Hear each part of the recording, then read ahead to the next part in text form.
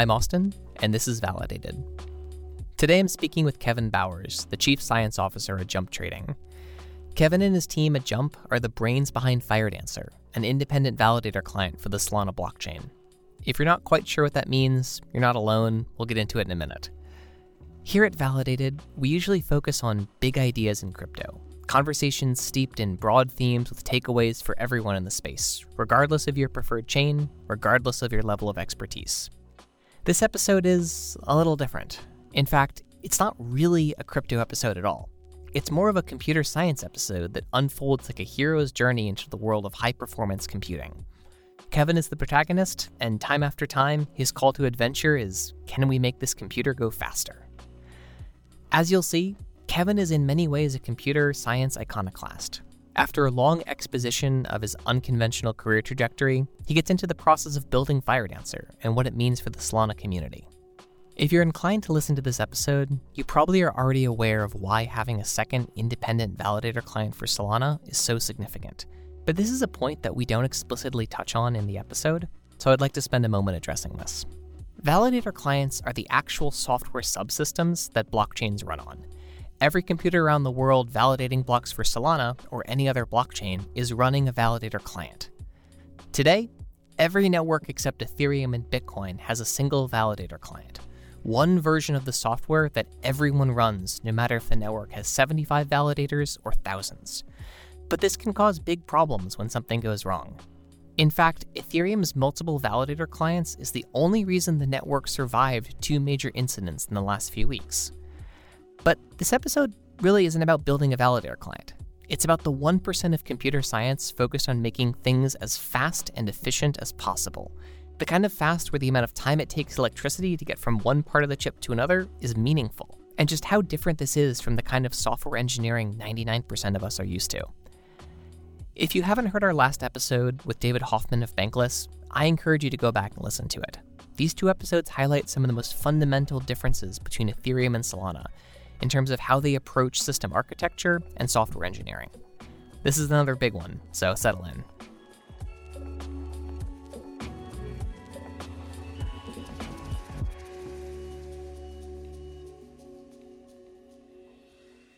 Kevin Bowers, welcome to Validated. Oh, thank you for having me. I'm excited for you to be here. You are the most requested guest that we have gotten in the 6 months or so we've been doing the show. So okay, that's kind of surreal from my perspective, but okay, I know, cool.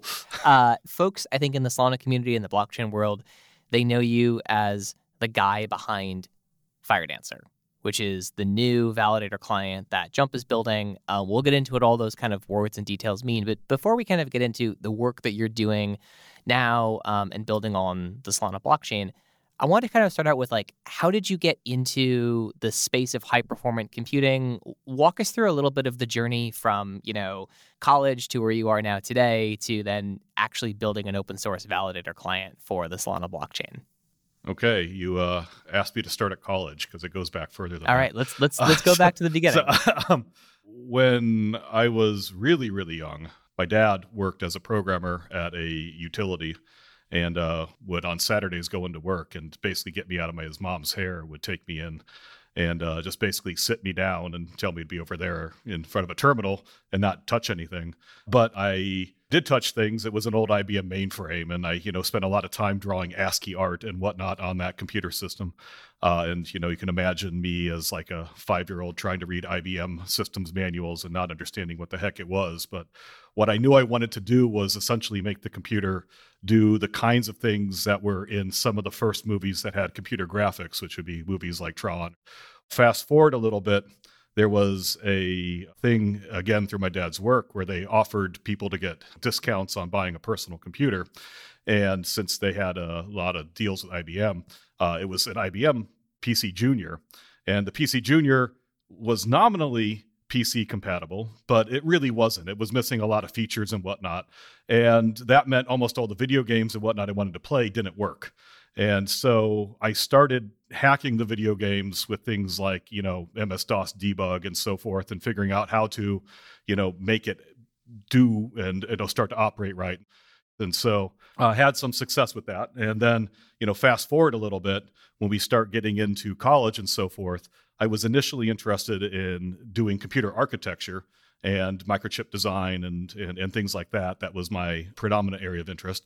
And took a year off school to kind of do back-to-back internships with Intel. That was mostly just because I wanted to do the co-op program, but they wouldn't let me do the co-op program because they didn't have enough summers to do the co-op program.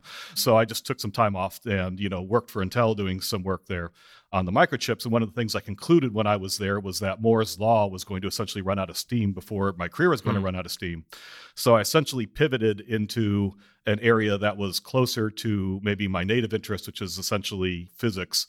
I've always been a bit of a closet physicist there, and pivoted to study more signal processing electromagnetics. And so then when I went to grad school, I was doing a PhD thesis that was basically computational physics. And in doing that thesis, I needed to solve really big math problems on computers.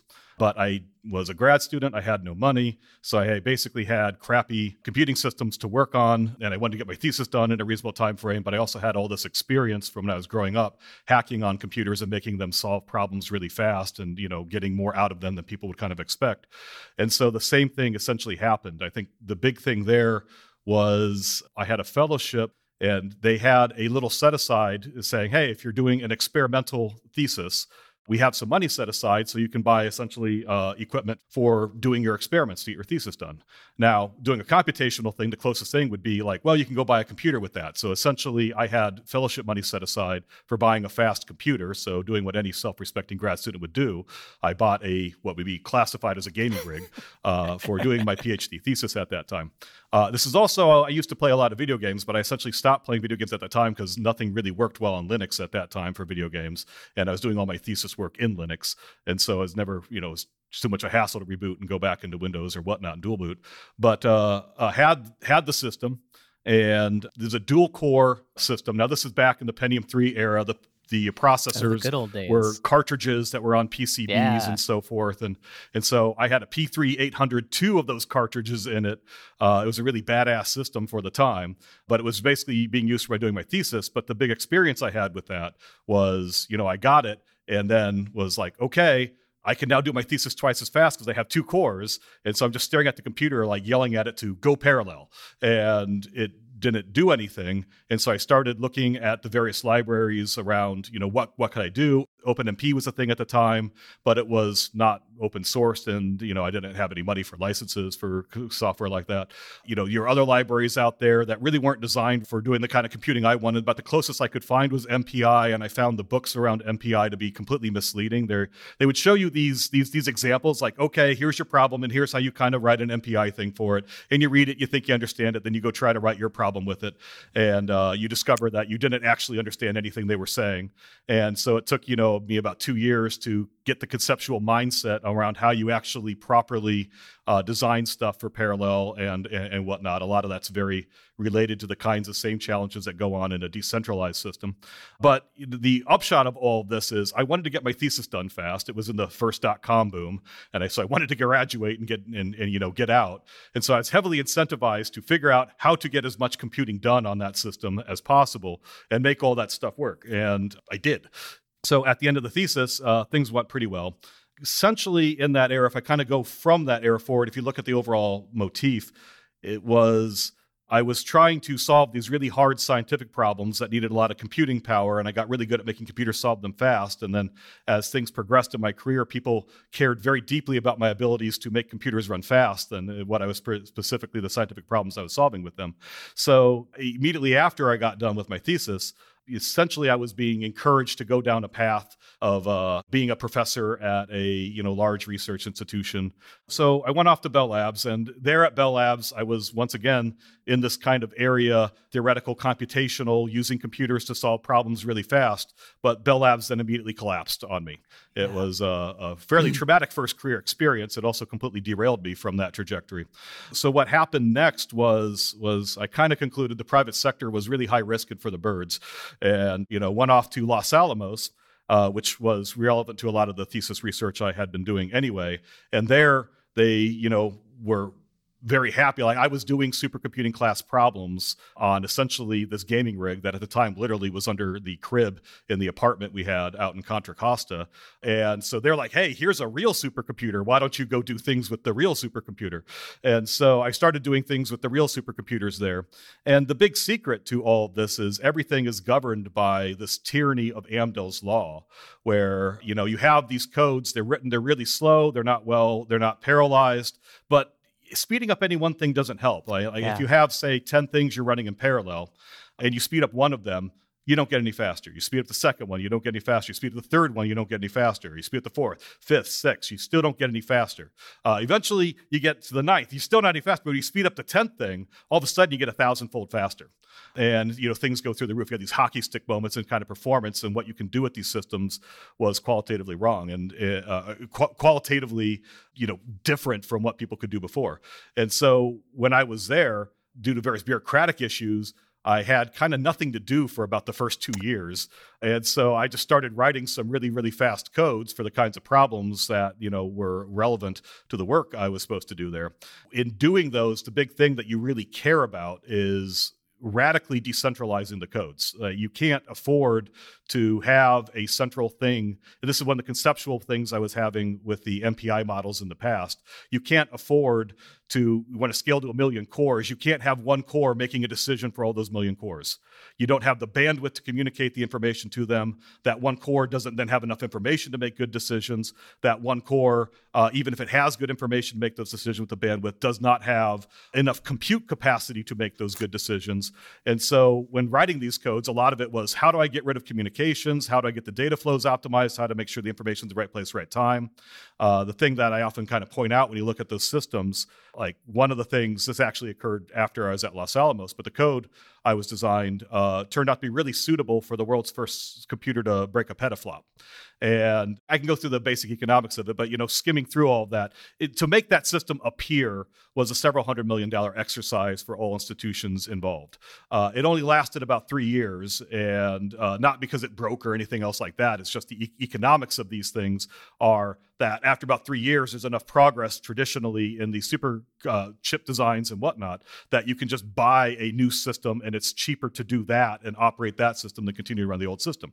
And so if you look at that and then you say, okay, I want to get the most out of the system. The system has, that one had on the order of 100,000 cores in it. You got 100,000 cores. You want to get things running well on that. And it cost you several $100 million to build. A lot of what people are taught is just absolutely wrong. Like everything they're taught is wrong. The entire economic, like you are in a regime where the machine time is more valuable than the people time. If you can get 10% more out of the system, it's easily worth tens of millions of dollars to you. You can afford to actually get down into the details of the hardware, get down into the details of how it operates. And the thing here, because of that Amdahl's law effect, it's not 10%. You get these hockey stick moments where you're able to do radically more with it. So in doing this, I was figuring out how do you radically decentralize, how do you optimize the data flows, how to get really fast.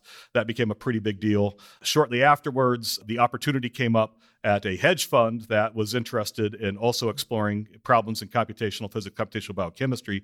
They wanted to design custom microchips for doing essentially protein folding calculations. Yeah. And oddly enough, mathematically, protein folding calculations look very similar to the kinds of calculations that I was doing my PhD thesis and doing at Los Alamos. And so, I was this weird person that had a background in chip design. I had a background in high performance simulations and parallelization and so forth. And so it was this kind of very unique opportunity. Did that, figured out, a lot of algorithms, parallelization, instruction set formats, all sorts of details about that. Had a good deal of success there. And, in that I was living in the New York area and was getting a little bit burned out on the New York area. And that's around the time Jump came along to me and said, hey, can you make our computers fast? And they're kind of secretive. So maybe in an act of hubris, my response was, I think so. But, that was kind of a guess. But beyond that, they were, in the Chicago area. And I was kind of looking forward to getting to a better work-life balance than I was having in the New York area. So I've been out here, and it was I think, very fortunate time because the commodity stacks and what they were being designed to do, the way they were being optimized, they were at their limits. And there was a lot of slop in the trade. Could you just define what we mean by the commodity stacks at the time? So if you're at a trading firm, the trading firm, it's essentially buying server class hardware from big vendors, pizza boxes. They're putting them in racks and data centers. They're cabling them up with networking equipment. And the markets, the way they're structured is the market rewards heavily being first to bring new information to the market and make the market more efficient. If you're not making the market more efficient, the market will be either between indifferent to you or actively punish you.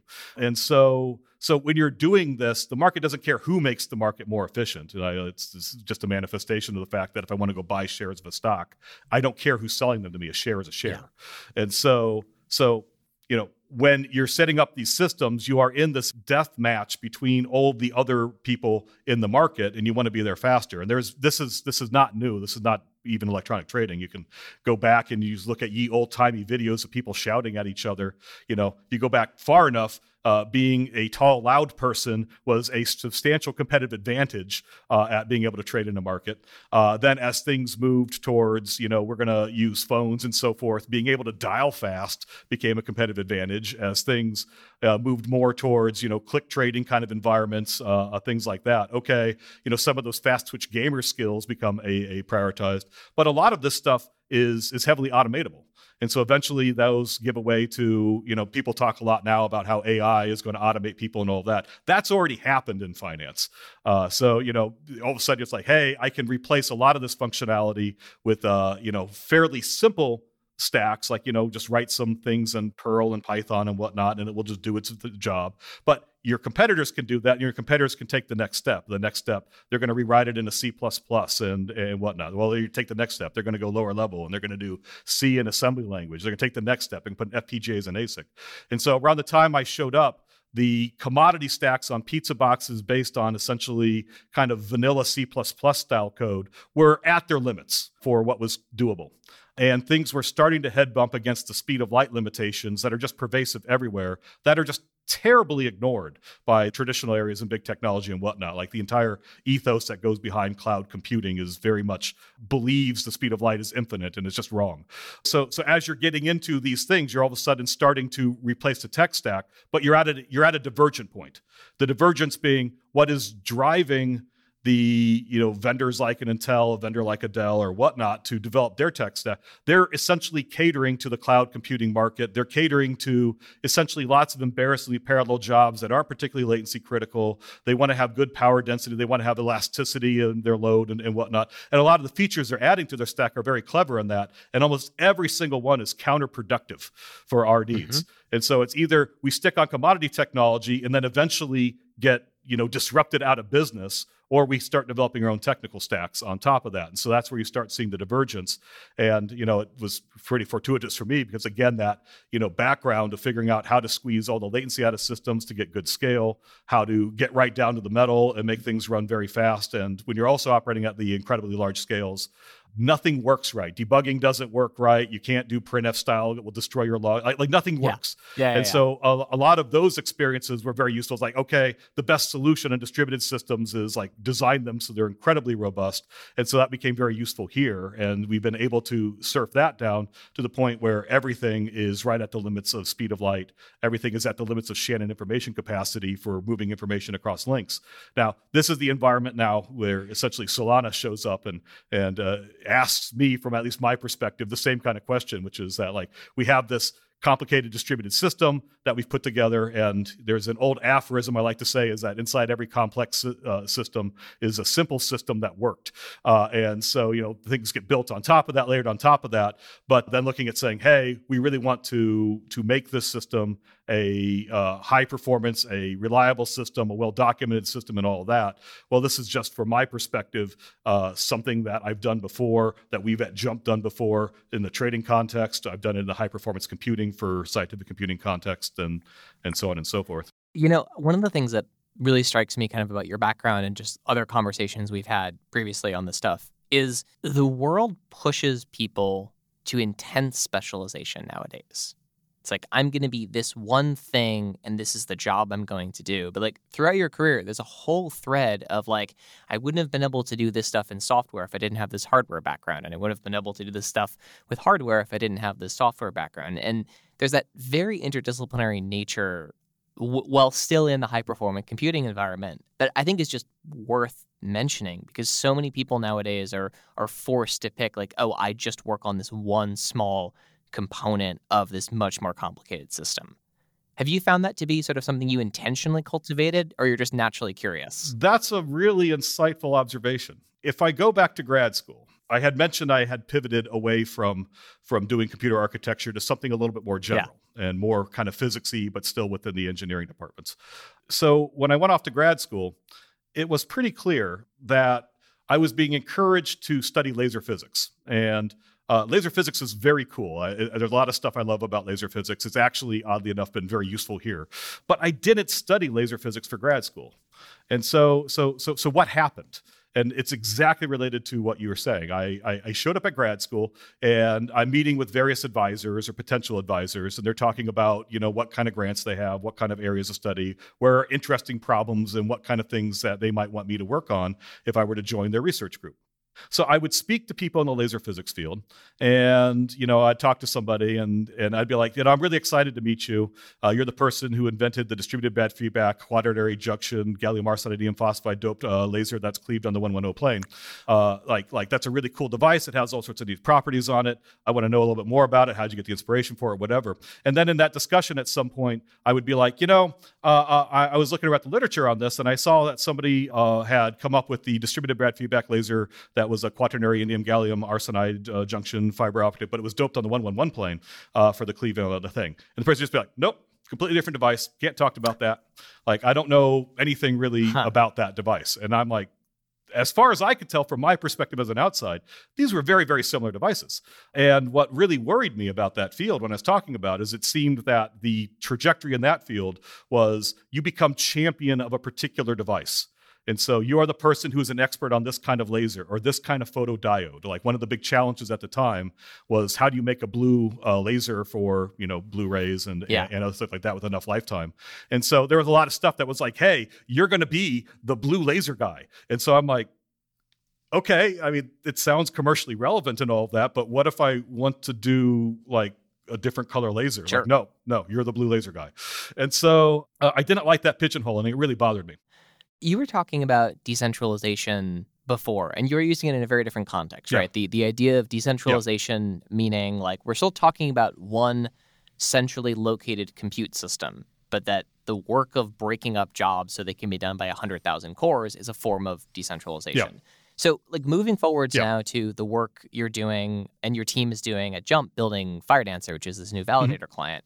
Talk a little bit about how that is similar and different to the type of decentralization in high-performing computer systems, like supercomputer systems, and kind of what had to be relearned or learned differently now that you have to think about these things as being run anywhere in the world and not in these sort of tightly controlled production environments.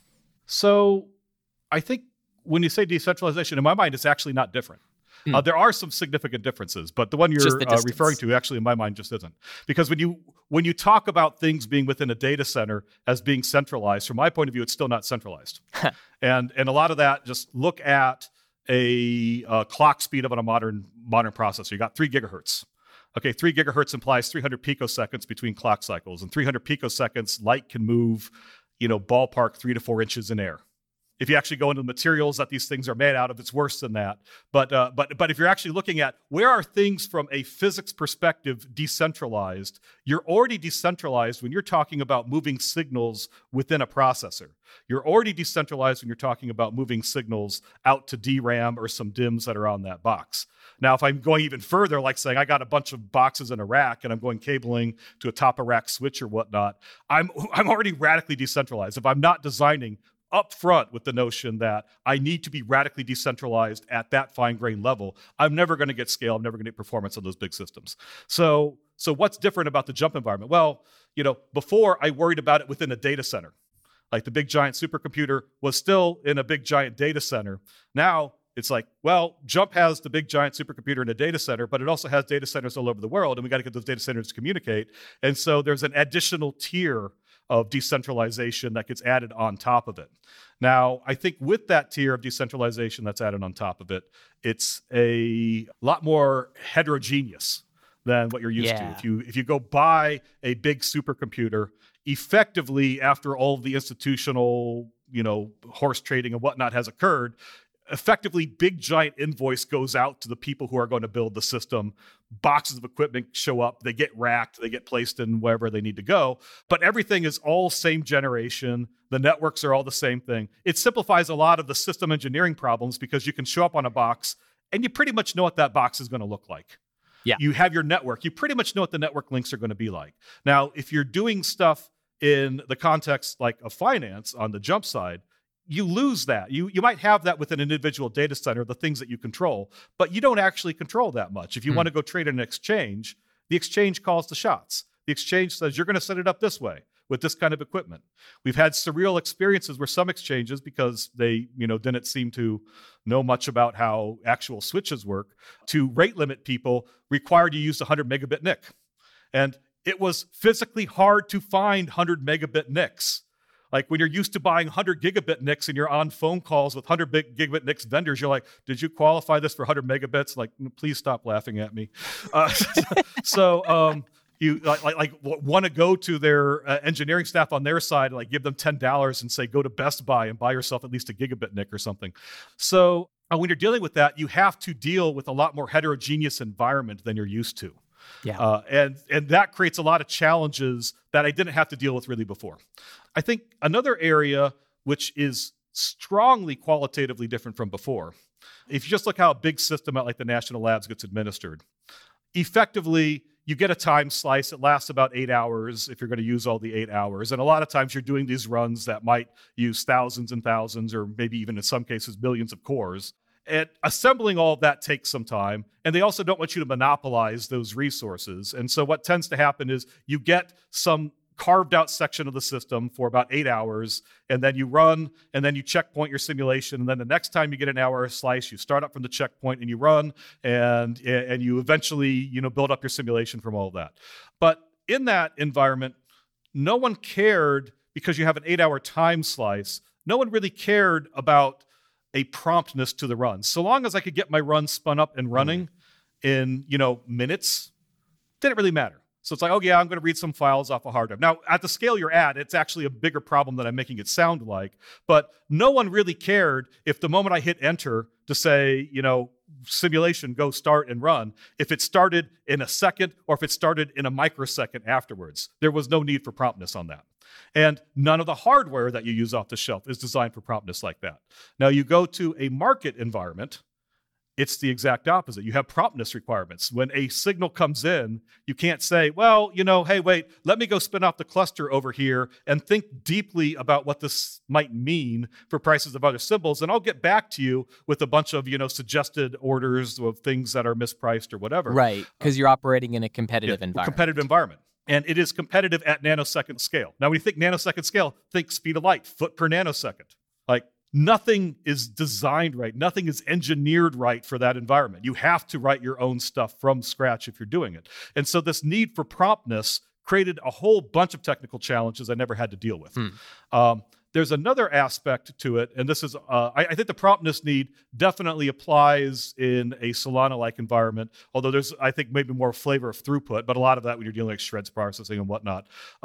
You don't want to be sitting around saying, hey, I can process a lot of shreds really, really fast, but, give me a couple seconds here to spin up when you got a block time measured in, 400 milliseconds.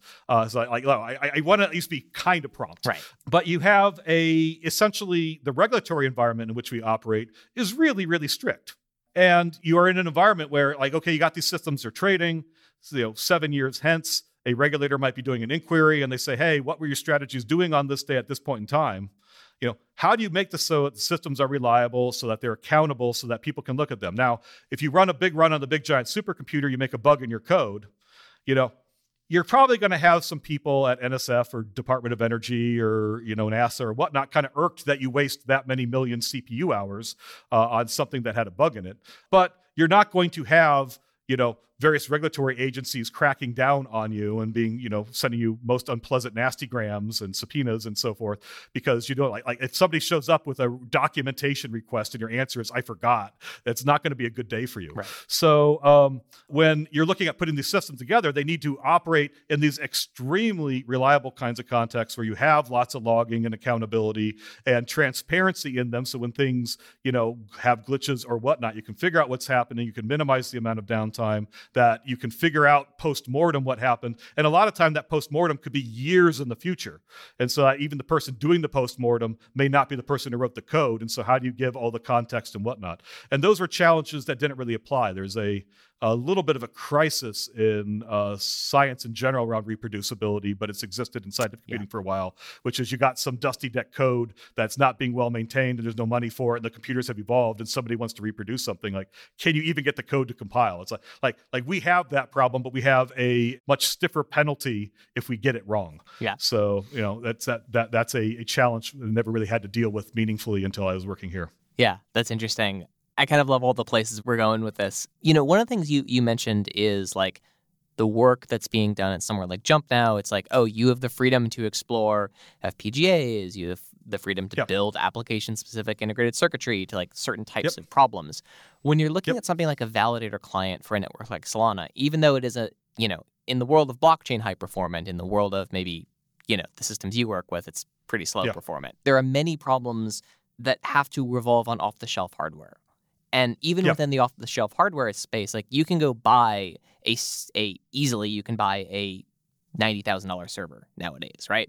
But the requirements of something like a globally distributed blockchain mean just like that is not a viable instance to expect 2,000 people around the world to run. You talked about this a little bit, but modern software is designed to abstract away the hardware level. And so much of the work you're doing on FireDancer is about getting back down to that hardware level to eke out some of these optimizations. How do you balance the need to run on a wide range of hardware with these hardware-specific optimizations you're building into FireDancer?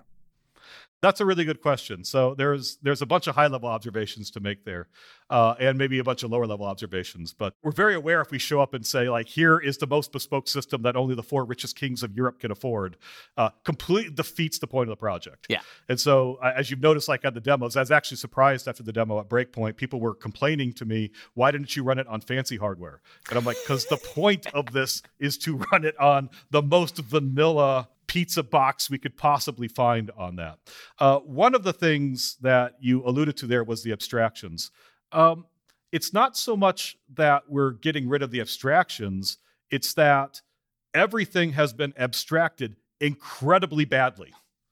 Like the way the abstractions that people are operating in, and they don't even realize this, they are actually actively dissuaded by this, by the way they're taught, by the various economic incentives. In a lot of cases, it makes sense, what they're being taught in the economic incentives, but in these distributed systems and these high-performance systems, basically regimes where machine time is more valuable than people time, everything is backwards. And the big thing here is, like, you look at that, like, really vanilla system, people are only getting a fraction of a percent of what's possible out of the systems. People are so divorced from the reality of what these systems can do that there is lots and lots of headroom, even without going into the fancy systems, to give a lot more performance improvement.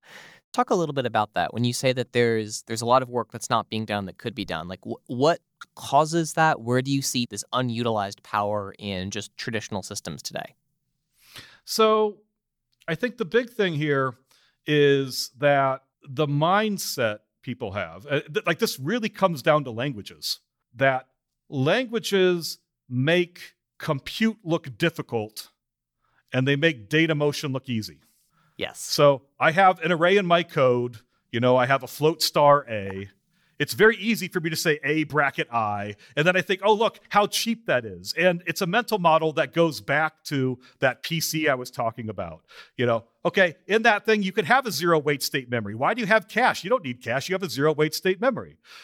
Everything is cheap. Your expensive thing is how many operations you do. You look at all the wisdom, high performance, and whatnot that's built up. It's all built up around this notion of like, well, try to minimize the number of operations you do. It's like, okay, that's fine.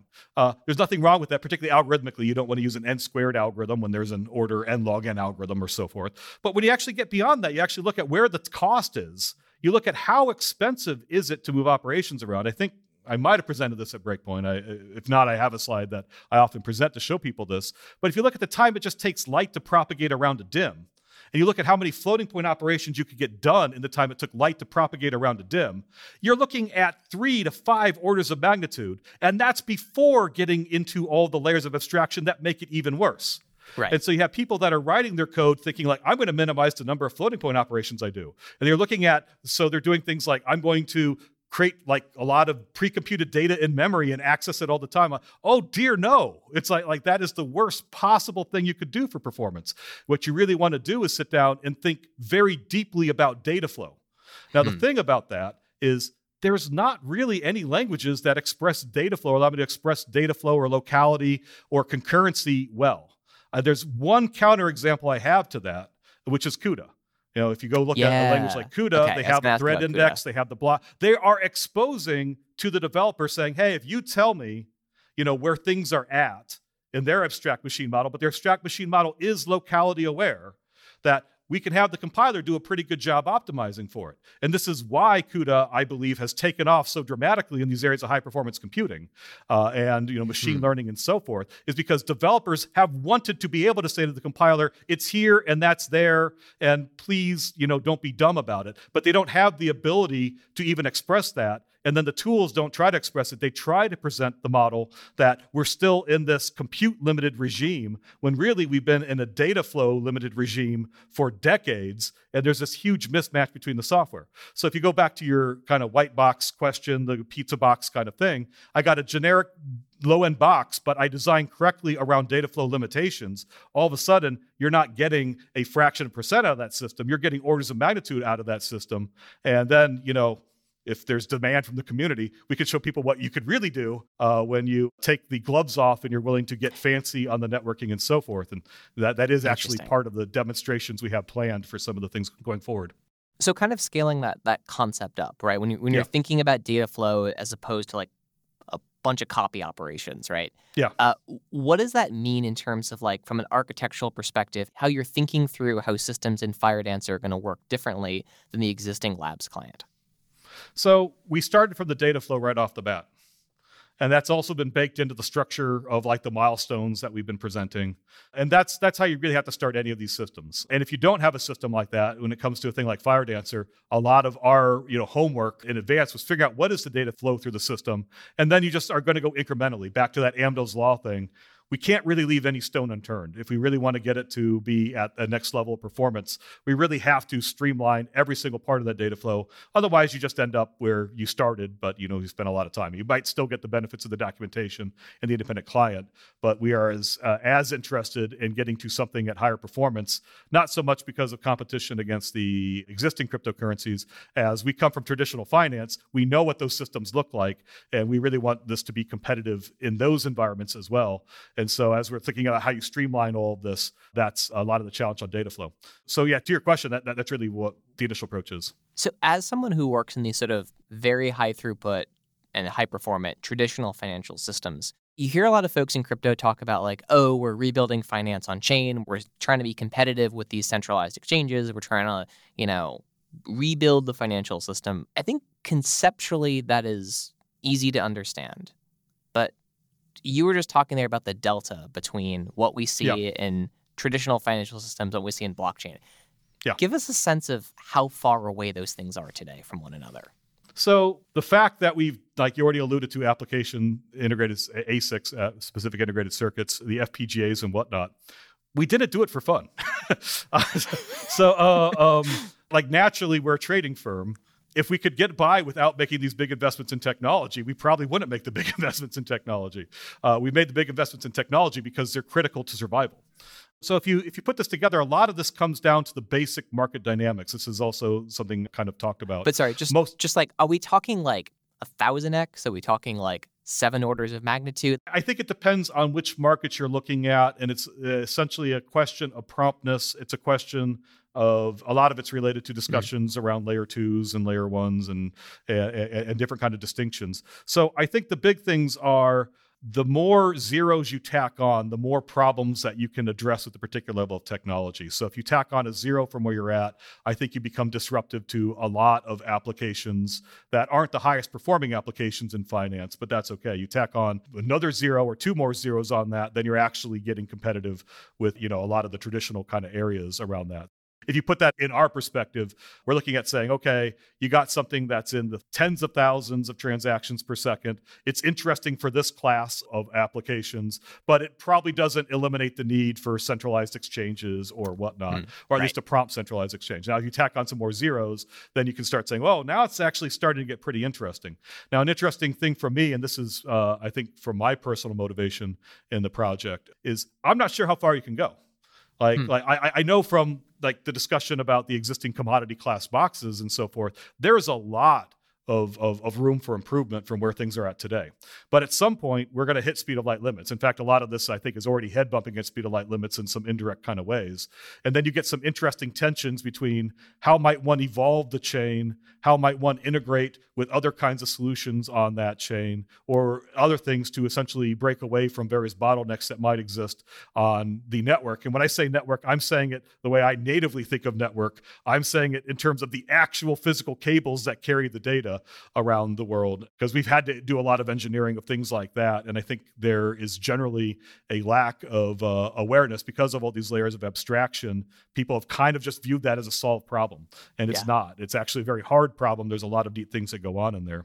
I think another trend we notice here, and this is something that, I think Jump brings to the table that is fairly unique, but we see this from both the crypto communities and the big tech communities, that they radically underestimate the sophistication of the technology that goes on within finance. But this competitive dynamic really has pushed things to competitive at the nanosecond kind of level. And so I see results, to give a concrete example, a lot of colleagues I worked with at Shaw, subsequently when I worked on TPU, I see very neat results coming out of Google with things like AlphaGo. And they'll show these things like, oh, we got our deep learning neural network with 37 layers and 1 trillion parameters that we're training with our large language model and our all these other things, and it's all very cool. And look, it can make an inference in a millisecond, and that's incredible. And I'm like, a millisecond is 6 orders of magnitude away from being competitive in modern markets. And so it's I would love to be able to use all that technology, but I need to knock a bunch of zeros off it before it actually makes a dent over in those areas. And so if you look at what's this trend from starting off from the people shouting at each other in the pits to the technological state that we're at right now, you just have computers shouting at each other with network protocols. As you're getting into that regime, what you're really trying to do is get all the intelligence of a human down at those timescales, operating at those timescales, and no one's even contemplating that problem or even thinking there's an economic demand. So a very common thing that happens when we interact with, we've gotten the thing about the Solana project, Solana's already the fastest. Why are you so focused on making it faster? And I'm like, because I'm not worried about that. I'm worried about the competition over there. That's the competition you want to pay attention to.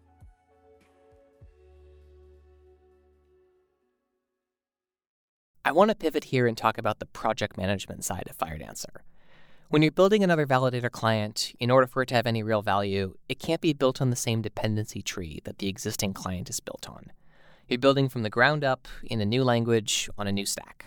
In the case of an actively evolving network like Solana, as opposed to something like Bitcoin where the protocol spec doesn't change, what's your approach to building when you don't know that end state? For example, you started work on FireDancer before local fee markets had shipped. Yeah, it's hard. A lot of what we have to do on the traditional side of Jump has been likened to essentially replacing the jet of a jet engine while it's flying. You might well know exactly what your technical solution needs to look like. A Dyson sphere is theoretically very easy to build. Yeah. And so you can just say, hey, if everyone would just stop working for the next 6 months, we're going to go away and cloister ourselves in an ivy tower, and we're going to come out with this brilliant thing that exactly does the right thing and is totally engineered right and everything else. Well, you can't do that in traditional Jump. You might know where you want to get to, but you don't have that luxury because that's opportunity cost. While you're idle and waiting to build your new gleaming tech stack, Your competitors are out there. They're, actually running, they're trading, they're establishing market share. They're, beating the pants off you. So you don't have that luxury of just saying, everyone stop, go away. In fact, it's worse than what I'm describing, because in lots of markets, you have a regulatory obligation to trade. And so like, if you just go away, the regulators be like, hey, you're supposed to be here. That's not cool. So I think it's a similar environment here. Solana's not alone. There's a lot of other competing things in the ecosystem. You just say, hey, everyone, stop. We're going to go away. We're going to come back with a shiny new thing. Then your competitors will innovate on top of that. People will, fork the existing code, continue to run. You'll, be in an environment where that doesn't work. So you have to do the same process of upgrading something while it's still running. Like the way it often happens traditionally is you'll have a quantitative trader. They'll come up with some neat machine learning technique to apply to find opportunities other people missed in the market, but they're not experts in HPC. They don't know low-level networking or anything else. And so you'll look at what they've done quantitatively. They'll come up with something which essentially looks like some Python code that, or maybe some kind of quasi DSL, domain-specific language they whipped up for representing how they want to compute things and make inferences about the market or whatever else. But then, that doesn't run well. It's not, it's just some, half-baked interpreted language. You go try to put that in a market, it will be eaten alive by everybody else. So then you say, okay, what do we got to do on that? Well, it might initially make some money, especially if no one's thought of that opportunity before, but it's not going to make money for long. And so you want to be running that while you're upgrading it and evolving it at the same time. So a lot of the approach that we took is centered around the data flow. We just basically start, where does the signal come in? Put the existing code base up on jacks, rip out all the stuff below it, and then put in a new thing on that, lower down the existing code on that, make sure it still works. You didn't break anything. You got a faster layer there. You can see that with like the milestones we've done, the stuff we already demonstrated at Breakpoint, where we're starting at the networking layer and saying, okay, we're gonna get the networking layer really fast. And then after you do that, say, okay, we're gonna do the next layer. What's the next layer in the Solana case?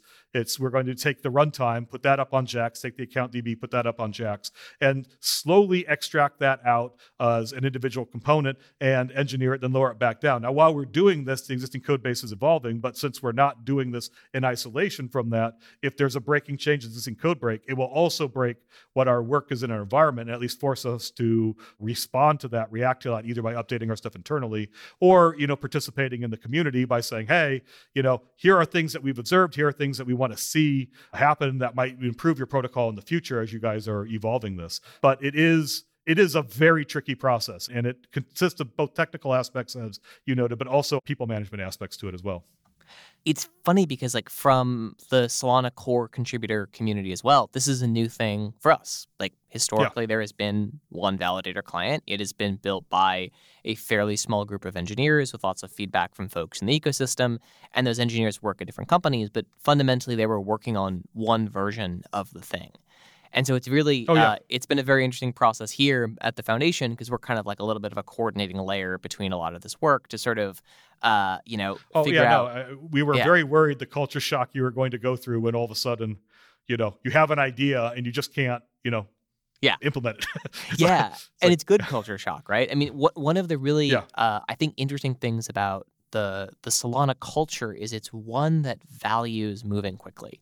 And that is why the network is where it is today. But that's also why the network has had some of the uptime issues that it has had today. Yeah. No one ever wants to grow up until you're forced to by the type of engineering that you want to do, right? Like, it's what you're saying before. Like, if Jump didn't have to invest millions and millions of dollars in custom hardware and you and your entire team, they wouldn't do it, right? But these sorts of like forced learning is the best kind of learning to sort of mature and grow up an ecosystem and a product. Yeah. Complete agreement. It's very interesting to see. So, there's a few things that we kind of like touched on that I kind of want to like get into kind of in the last chunk here. One of them is this philosophy difference between complete abstraction of cloud systems and the sort of core by core addressing work that you are trying to do. If you kind of roll back, like, do you think, largely speaking, most of software has gone wrong somewhere and folks are not really doing it correctly now? Or just the type of work that like true professional applications, like the world you work in, requires something very different than the consumer applications of like a Zoom and, Slack and those kind of companies? Or are we losing something in the abstraction of modern software engineering? I think there's a bunch of areas where things have gone wrong. But going wrong is going to be a matter of perspective. And there are two features that I'm going to say that are, almost heretical compared to what most goes on in software engineering. Let's do it. So I'm more than happy for people to say to me, I'm the weird one. I'm used to that. So one, I've already alluded to, but it's really in this domain and in the extremes of high performance computing domains I talked about before, there's an economic feature that doesn't exist in other areas. And that economic feature is that machine time is more valuable than people time. Yeah. And it's not because people aren't valuable. It's because the machines are processing data that's, so important or is, such constrained that, like, if I look at the machine at Los Alamos, if I get 10% more out of the machine, it's tens of millions of dollars. You know what? You can hire some pretty good software engineers and say, make it really fast at that level. Now, they're going to break all the rules that they were taught. Like they were taught premature optimization is the root of all evil. That's completely false. You don't do that. You have those ANDO laws bottleneck, that computer science decision paralysis. That's all wrong. So you're going to break all the rules. And you're going to get down in there, but it's worth it to you. Now, if you're in some other regime where it's like, I got something that's handling some web server requests. It needs to be human to real time. It needs to have elastic demand and all. These are the kinds of things that we see a cloud design for. It makes sense. You also look at it from the design of a lot of startups. Somebody gets hired out of school, go to a startup. They, have a year of runway. They need to have for their next round of venture capital, their Google killer application, ready to go. What they're going to do is say, hey, it's more important for us with our limited developer time to cram the most out of developers, and any sins that we make in doing that, we just lie to ourselves and say, when we're a big successful company, we'll go back and we'll fix all that. And no one ever goes back and fixes it. Yeah, no one ever goes back to fix it. That's where you have the simple system that worked that becomes the complex system that is really tough to maintain. But you look at that; those economic they're real. They apply. But when I'm answering this, it doesn't apply here. Just I have that Python code that's really slow in the market, but is really clever. It doesn't matter because it's still really slow. And if I just buy 10 servers to do it 10 times, I'm slow 10 times. And I found a really clever way to lose money faster. So the traditional wisdoms don't apply. It didn't apply on the big machines at National Lab because the limited lifetime of the machine and the cost and how divorced things were. Another feature that goes on here, and this is very much related to the speed of light things, is at the end of the day, unless you make some really glaring engineering errors, which probably happen more than they should, but you can buy your way out of the throughput problem. I don't got enough throughput. Yeah. I can write a bigger check and buy more servers, and I can get more throughput. No matter how clever you are, no matter how big your wallet is, I can't buy a better latency. There's not some, gold package speed of light that I can get for Mother Nature to fix those kind of problems. It's funny. There's this old adage that, like, a friend of mine used to work for Etsy and worked in the observability team for their infrastructure there. And they had this whole thing, which is like, if you can't solve the problem by throwing more hardware at it, you haven't solved scaling. And it's really interesting that, like, at web scale, that might be true. But the level of work you're doing, it's like, no. Like, every computer we add adds 15 feet. And that means it adds X number of nanoseconds, and that becomes a problem. Yeah. And then we're dead. Like I want to have the entire hyperscale data center fit in an area about the size of a basketball. Okay, no one makes that. If it's going to be made, I'm going to have to make it. Well, fortunately, we have a background and stuff like that, so that's not as ludicrous as it might sound.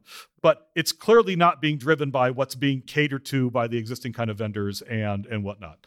Like, I do think there's been such a divorce of reality, what the systems are capable of and whatnot, that they've gone overboard. It's not the only area where there are issues. Like that one, I can at least understand the economic dynamics. I think the other ones, there are deeper conceptual issues. Like I think there was a big mistake in how memory subsystems on CPU architectures have conflated the notion of virtualization and memory protection. I want protection. I want virtualization. I do not want my protection by virtualization. Almost all the pain that I deal with in coding up large systems is not figuring out how to be clever. It's the fact that these systems try to sandbox everything, but the whole point of these systems is to interact with the world.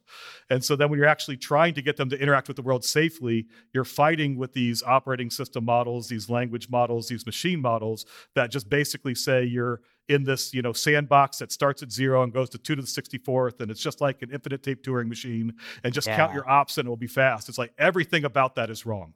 And it's deeply ingrained into how people think about languages and how they think about these. And like I mentioned, the only counterexample I have is CUDA, but CUDA is a major ingredient to NVIDIA's success here. They're the first place that actually said, hey, maybe it's a good idea to let people know locality is a thing. And then when the developers have the tools to express that, they do. And then all of a sudden, they're able to do things that aren't possible. It's interesting that CUDA is the first place you can think of that's actually doing this, because in some ways, that's probably the least risky place to do that in an entire computer. Right? Oh, I don't think CUDA's perfect. But oh no, but it's interesting that they were willing to drop the protections down on, like, if something goes wrong on the GPU, like, we can kind of shrug it off, right? Like, if you overwrite the wrong piece of thing in active memory, like, you've completely crashed your computer. And I think it's really interesting that that's the place where some of those barriers started to come down. Yeah, I could see the economic motivations that did it. Yeah. I think CUDA has the greatest hello world in the mankind. The way it looks to me is like going back to me as a grad student buying my gaming rig. This is pre-GPUs. Yeah. But I could just imagine me if it was a decade later and I'm buying that gaming rig and I could buy a decent NVIDIA card at that time. What does it look like? Well, this also informs some of the philosophy you can maybe see in some of the development of FireDancer as well. So it's not entirely irrelevant to the conversation. But I do it from the perspective of maybe somebody who's in a kind of corporate environment here, which is, the proverbial clueless manager. They're reading some industry trade magazine, and it basically says, GPUs are going to eat your lunch. You better have a plan for GPUs. And so they go tap one of their developers and say, hey, everyone says GPUs are really important. We need to have a plan for our GPU kind of thing. And then the developer gets really excited because their boss just asked them to go buy a gaming rig for work. And so they go buy a gaming rig for work. They go to the CUDA Zone developer website. At the CUDA Zone developer website, they have a completely non-judgmental thing where it's like, oh, you are running Ubuntu? Great. You're running RHEL? Great. You're running CentOS? You're running Windows 98 SE? Awesome. Here's all the platforms. It's very much related to your, we don't want to force people to be on any particular platform. It's bespoke. We want to have those properties where if you have some hardware that's barely functional, you can probably compile and get things to run on it. Maybe not run well, but you can probably get it to work. And so they're able to download it. They get it set up. Doesn't matter what they were running, whatever, preferences they have. And then they go and they look at the user manual, the getting started guide or whatever. The getting started guide, the first thing they showed you, and this has always happened to me, whenever somebody would show me the new language du jour, the first question I would ask them is, okay, that language looks pretty cool. Show me how to write a dense matrix multiply that hits machine performance. Not because all my problems look like dense matrix multiplies, but it will give me a good idea what features I can use in the language to actually get the most bang for the buck out of the hardware, because that's really important in the areas where I work. And anytime I'd ask that question, maybe a little bit of a gross analogy, but it would be people would act like I passed gas loudly in the room. And they'd just be kind of like, well, you wouldn't use this language for that. Like, it was beyond the pale. Somebody actually cares about using their hardware that they spent a lot of money to build. So I'd be like, okay, but if I can't actually get good performance out of this, this language is a toy. It's like, a safety scissors. It's not actually going to be usable for anything production that I need to use it on. So maybe it helps you, but it doesn't help me. So the thing here, what is the first example in this getting started guide? The first example is here's the 3-line nested loop on Intel for dense matrix multiply. So immediately I'm like, oh, I'm paying attention. So they go and they run that, and it spits out some number of gigaflops and so forth. And it's a bit of an unfair comparison. Sure. If that you really know what you're doing, you can do all fancy threading stuff. You can do all sorts of SIMD stuff and cache blocking and strip binding and pipeline, whatever. There's a billion and one tricks. But on CUDA's defense on that though is like, but most developers don't know how to do that, don't want to take the effort to do that. They write the 3-line loop. It's going to be reflective of what people actually see in the real world. Yep. And so then the next thing is like, hey, just put these additional little triple brackets around some things, and then go run it. Then all of a sudden the thing spits out a teraflop. And this, takes a good afternoon to do. It's not a big effort. And so the boss steps by and, says, hey, how's that GPU pilot project going? And the developer's really excited. The developer is like, oh, I did it. I got 2 orders of magnitude speed up overnight. This is totally great. And the boss is excited. The boss goes to their senior management and says, this is the greatest thing in the world. We're going to be able to, drink all the milkshakes of our competitors by doing a GPU. Invoices start going out the door, and everyone missed the hard part of GPU programming. which is all the data choreography, the data flow, all the other stuff. It's the greatest hello world in the world. I think they've made tens of billions of dollars off that hello world. Yes. And so I'm always kind of cognizant of those things, about looking at those things. But to me, it's a power of the fact that modern languages and so forth have become so divorced from reality that somebody comes out. And the first time I read CUDA, I was trying to think, what's a thread? And my mental models Intel, and knowing something about architecture, eventually I realized what was going on is you're writing vector code from the perspective of the lane of the vector, and it's this radically more powerful conceptual model, and they've exposed it in their language, and I was able to vectorize stuff in ways that I would not have thought possible on Intel. Actually, they are possible on Intel, but Intel doesn't help you because they don't got the tooling. And so as you're going through all of this, like, oh, this is incredible. And having these conceptual models that let you think about the system the right way. And so I look at the existing languages, the way the protection models are set up, the way the virtualization models are set up. They are set up to emulate a machine that has not existed since the 1970s. And people are coding to that mental model. Yep. And everything is wrong. And they get a really subpar result. When they get a really subpar result, they have Anvil's bottlenecks all over the place. And so then they just throw money at it, and hopefully they can weak scale and make the problem go away. Have you thought of building your own language? Yes. That's a really hard problem. Yeah. My background's not compiler theory and language. I have had to patch compiler bugs and whatnot in the past, but so I at least know enough to be dangerous there. I also know enough to know that's a really hard problem. And so I would love it if I could, just do one myself, and I had the time to do one myself, I would. And I think that would be a big benefit to computing. I don't have any good examples. I think CUDA's the closest thing I can find right now that is kind of practical. I'm more than happy if somebody shows up at the end of the podcast and says, Kevin, you're totally out of date on all the neat stuff in computer science. And they give me 10 different languages that already do this. And, if I'm just totally ignorant here, I would love to know languages, because I really don't like coding in languages that have a complete mismatch between the paradigm of what the language is presenting and what I want to do. People have often talked about like Rust versus C and all of that. Like I don't like either. I want to be able to express my data flow constraints. I want to express my concurrency. I want to do it in a way where I get good results out of it.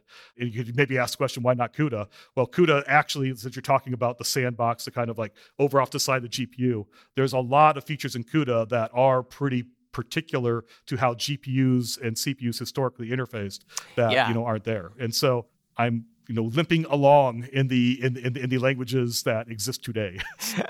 So love it. Why are you not building FireDancer to make use of GPUs? Well, we could. I'm not opposed to it either. Oh, sure. I think the big thing with GPUs, and this has been a problem from day one. In fact, a lot of stuff, we can't make as much GPUs internally as we might want. And a lot of that comes down to trade-offs between throughput and promptness. GPUs are very well set up. If you look at their kind of model, they come from pixel shaders and OpenGL and whatnot.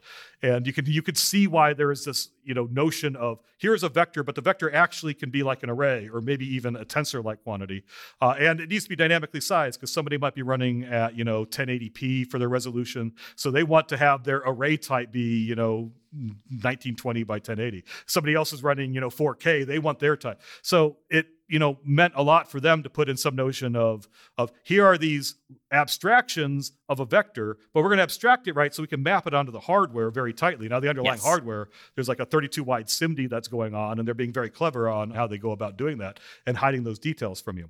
But then think about it from a perspective. And I've been raising this. I built my first GPU cluster back in want to say 2008. And I noticed this problem at the time. And this was a problem I had on the codes, like I was working at places like D.E. Shaw. Let me put some numbers around it. I'll use the D.E. Shaw example, but they will apply just as well in a finance example. If you want to do a protein folding simulation and you're doing it brute force, and so I can go into lots of digressions about tricks you might do. But if you're doing it brute force, you can basically say hydrogen bonds vibrate at about a femtosecond. So it kind of means your timestamp needs to be around a femtosecond. But biologically interesting things like protein interacting with the medicine takes about a millisecond, maybe more, maybe seconds. But you're looking at 12 orders of magnitude gulf between the timestamp and actually interesting stuff, which kind of implies a brute force simulation needs to do 1 trillion time steps. Okay, so you have this really nasty sequential dependency that's going forward. Now, if you want to get that done to be interesting to somebody, I need to do the 1 trillion time steps in a time which is like measured in days to weeks. Because if it's measured in months to years, no one's going to bother. And so that just sets a limit saying, I need to do a timestamp in so many microseconds. So I do a timestamp in so many microseconds, cool. Now you look and say, okay, within that time step, I have a budget of so many microseconds, and I need to do a ton of computational pipelines. And so one might be computing the strength of the forces between these atoms, one might be, pushing particles around, whatever. Now, this actually isn't all that different, really high level from finance. Market data signal comes in, there might be 1,000 different things I want to compute on that, and so forth. And I want to respond really fast. So it's actually more relevant than it might appear at the surface. So I look at that and I say, okay, I might want to run 60 pipelines on my state of my system, kind of like, GPU shader passes in an OpenGL kind of context. But I need to get everything done in a few microseconds. Otherwise, it's going to take too long to run the simulation. Or if I do something similar, I want to run 60 different kinds of various machine learning-ish kind of evaluations on all of this. But I want to get it done in sub-microsecond, because if not, I'm dead in the market. So, okay, cool. Enter a GPU. GPUs, tons of parallelism, great concurrency, totally awesome. How long does it take me to spin up a thread block with 32 and just, like the minimum size? Basically say hi to a GPU and have it return and said hello back. At the 2008, it took me about 4.5 microseconds to do it. I couldn't. It wasn't worthwhile. Fascinating. And so I can't use this. Now you look at the underlying technology and you say, why does it take me 4.5 microseconds? And the answer you get is, this is great. This is incredibly fast. And their perspective is, hey, we're running at 60 hertz frame rate, and you want to do your 60 passes, and this is orders of magnitude faster than you need for your 60 passes on your shader pipeline. This is totally awesome. And so it was like, okay, but I actually want to do strong scaling parallel stuff, and it's over before I've even said hi. And then you go into the details of it, and you say, okay, why is it actually 4.5? Because I could interface with a network intercard faster. This is not that different from interfacing with a network card across PCI Express. And it's just they don't really see the incentive, because a lot of their application space, be it the traditional graphics applications or the machine learning, which is just pure throughput dominated, they don't care. Now, there are niches, not just finance, but there are niches like the high performance computing area I was coming from, where people have been poking at them with a stick. And you can see evolution in that area, things like GPU Direct and other ways of doing connectivity and so forth. But none of that's really caught up. Now, if you then ask, why not use it for FireDancer? I'm totally fine with using it for FireDancer. But, it runs afoul of a couple things that you already brought up before. So the first thing that you would come in and you'd say, okay, if the only way to get it tightly coupled enough is for me to run the most bespoke GPU, and it has to be using GPU Direct and custom cabling and all sorts of other stuff, then there's going to be a community adoption problem. And it's going to be that really expensive system. You're buying the high-end branded parts and all the other kind of stuff. It's not so great.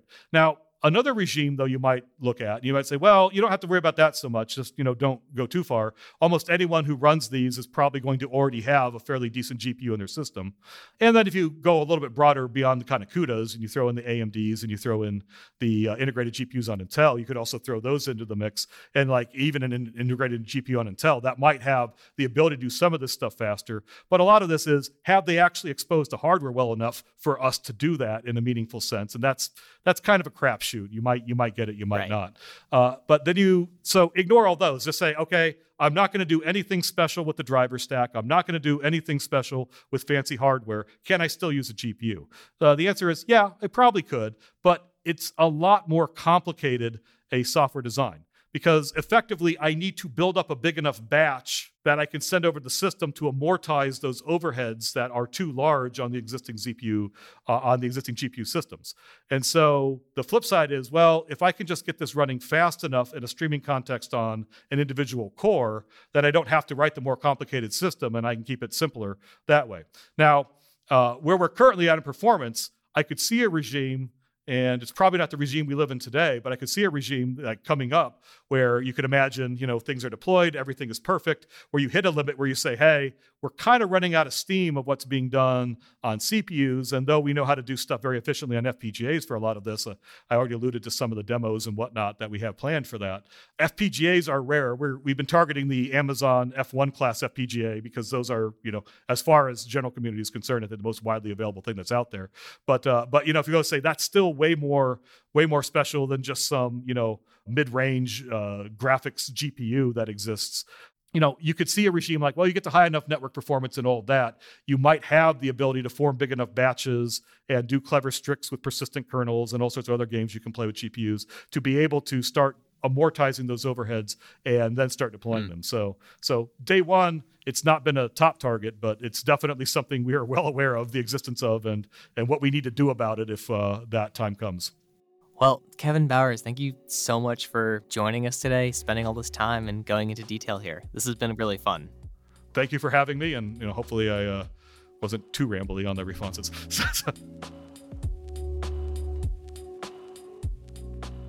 Validated is produced by Ray Belli with help from Ross Cohen, Brandon Ector, Amira Valiani, and Ainsley Medford. Engineering by Tyler Morissette.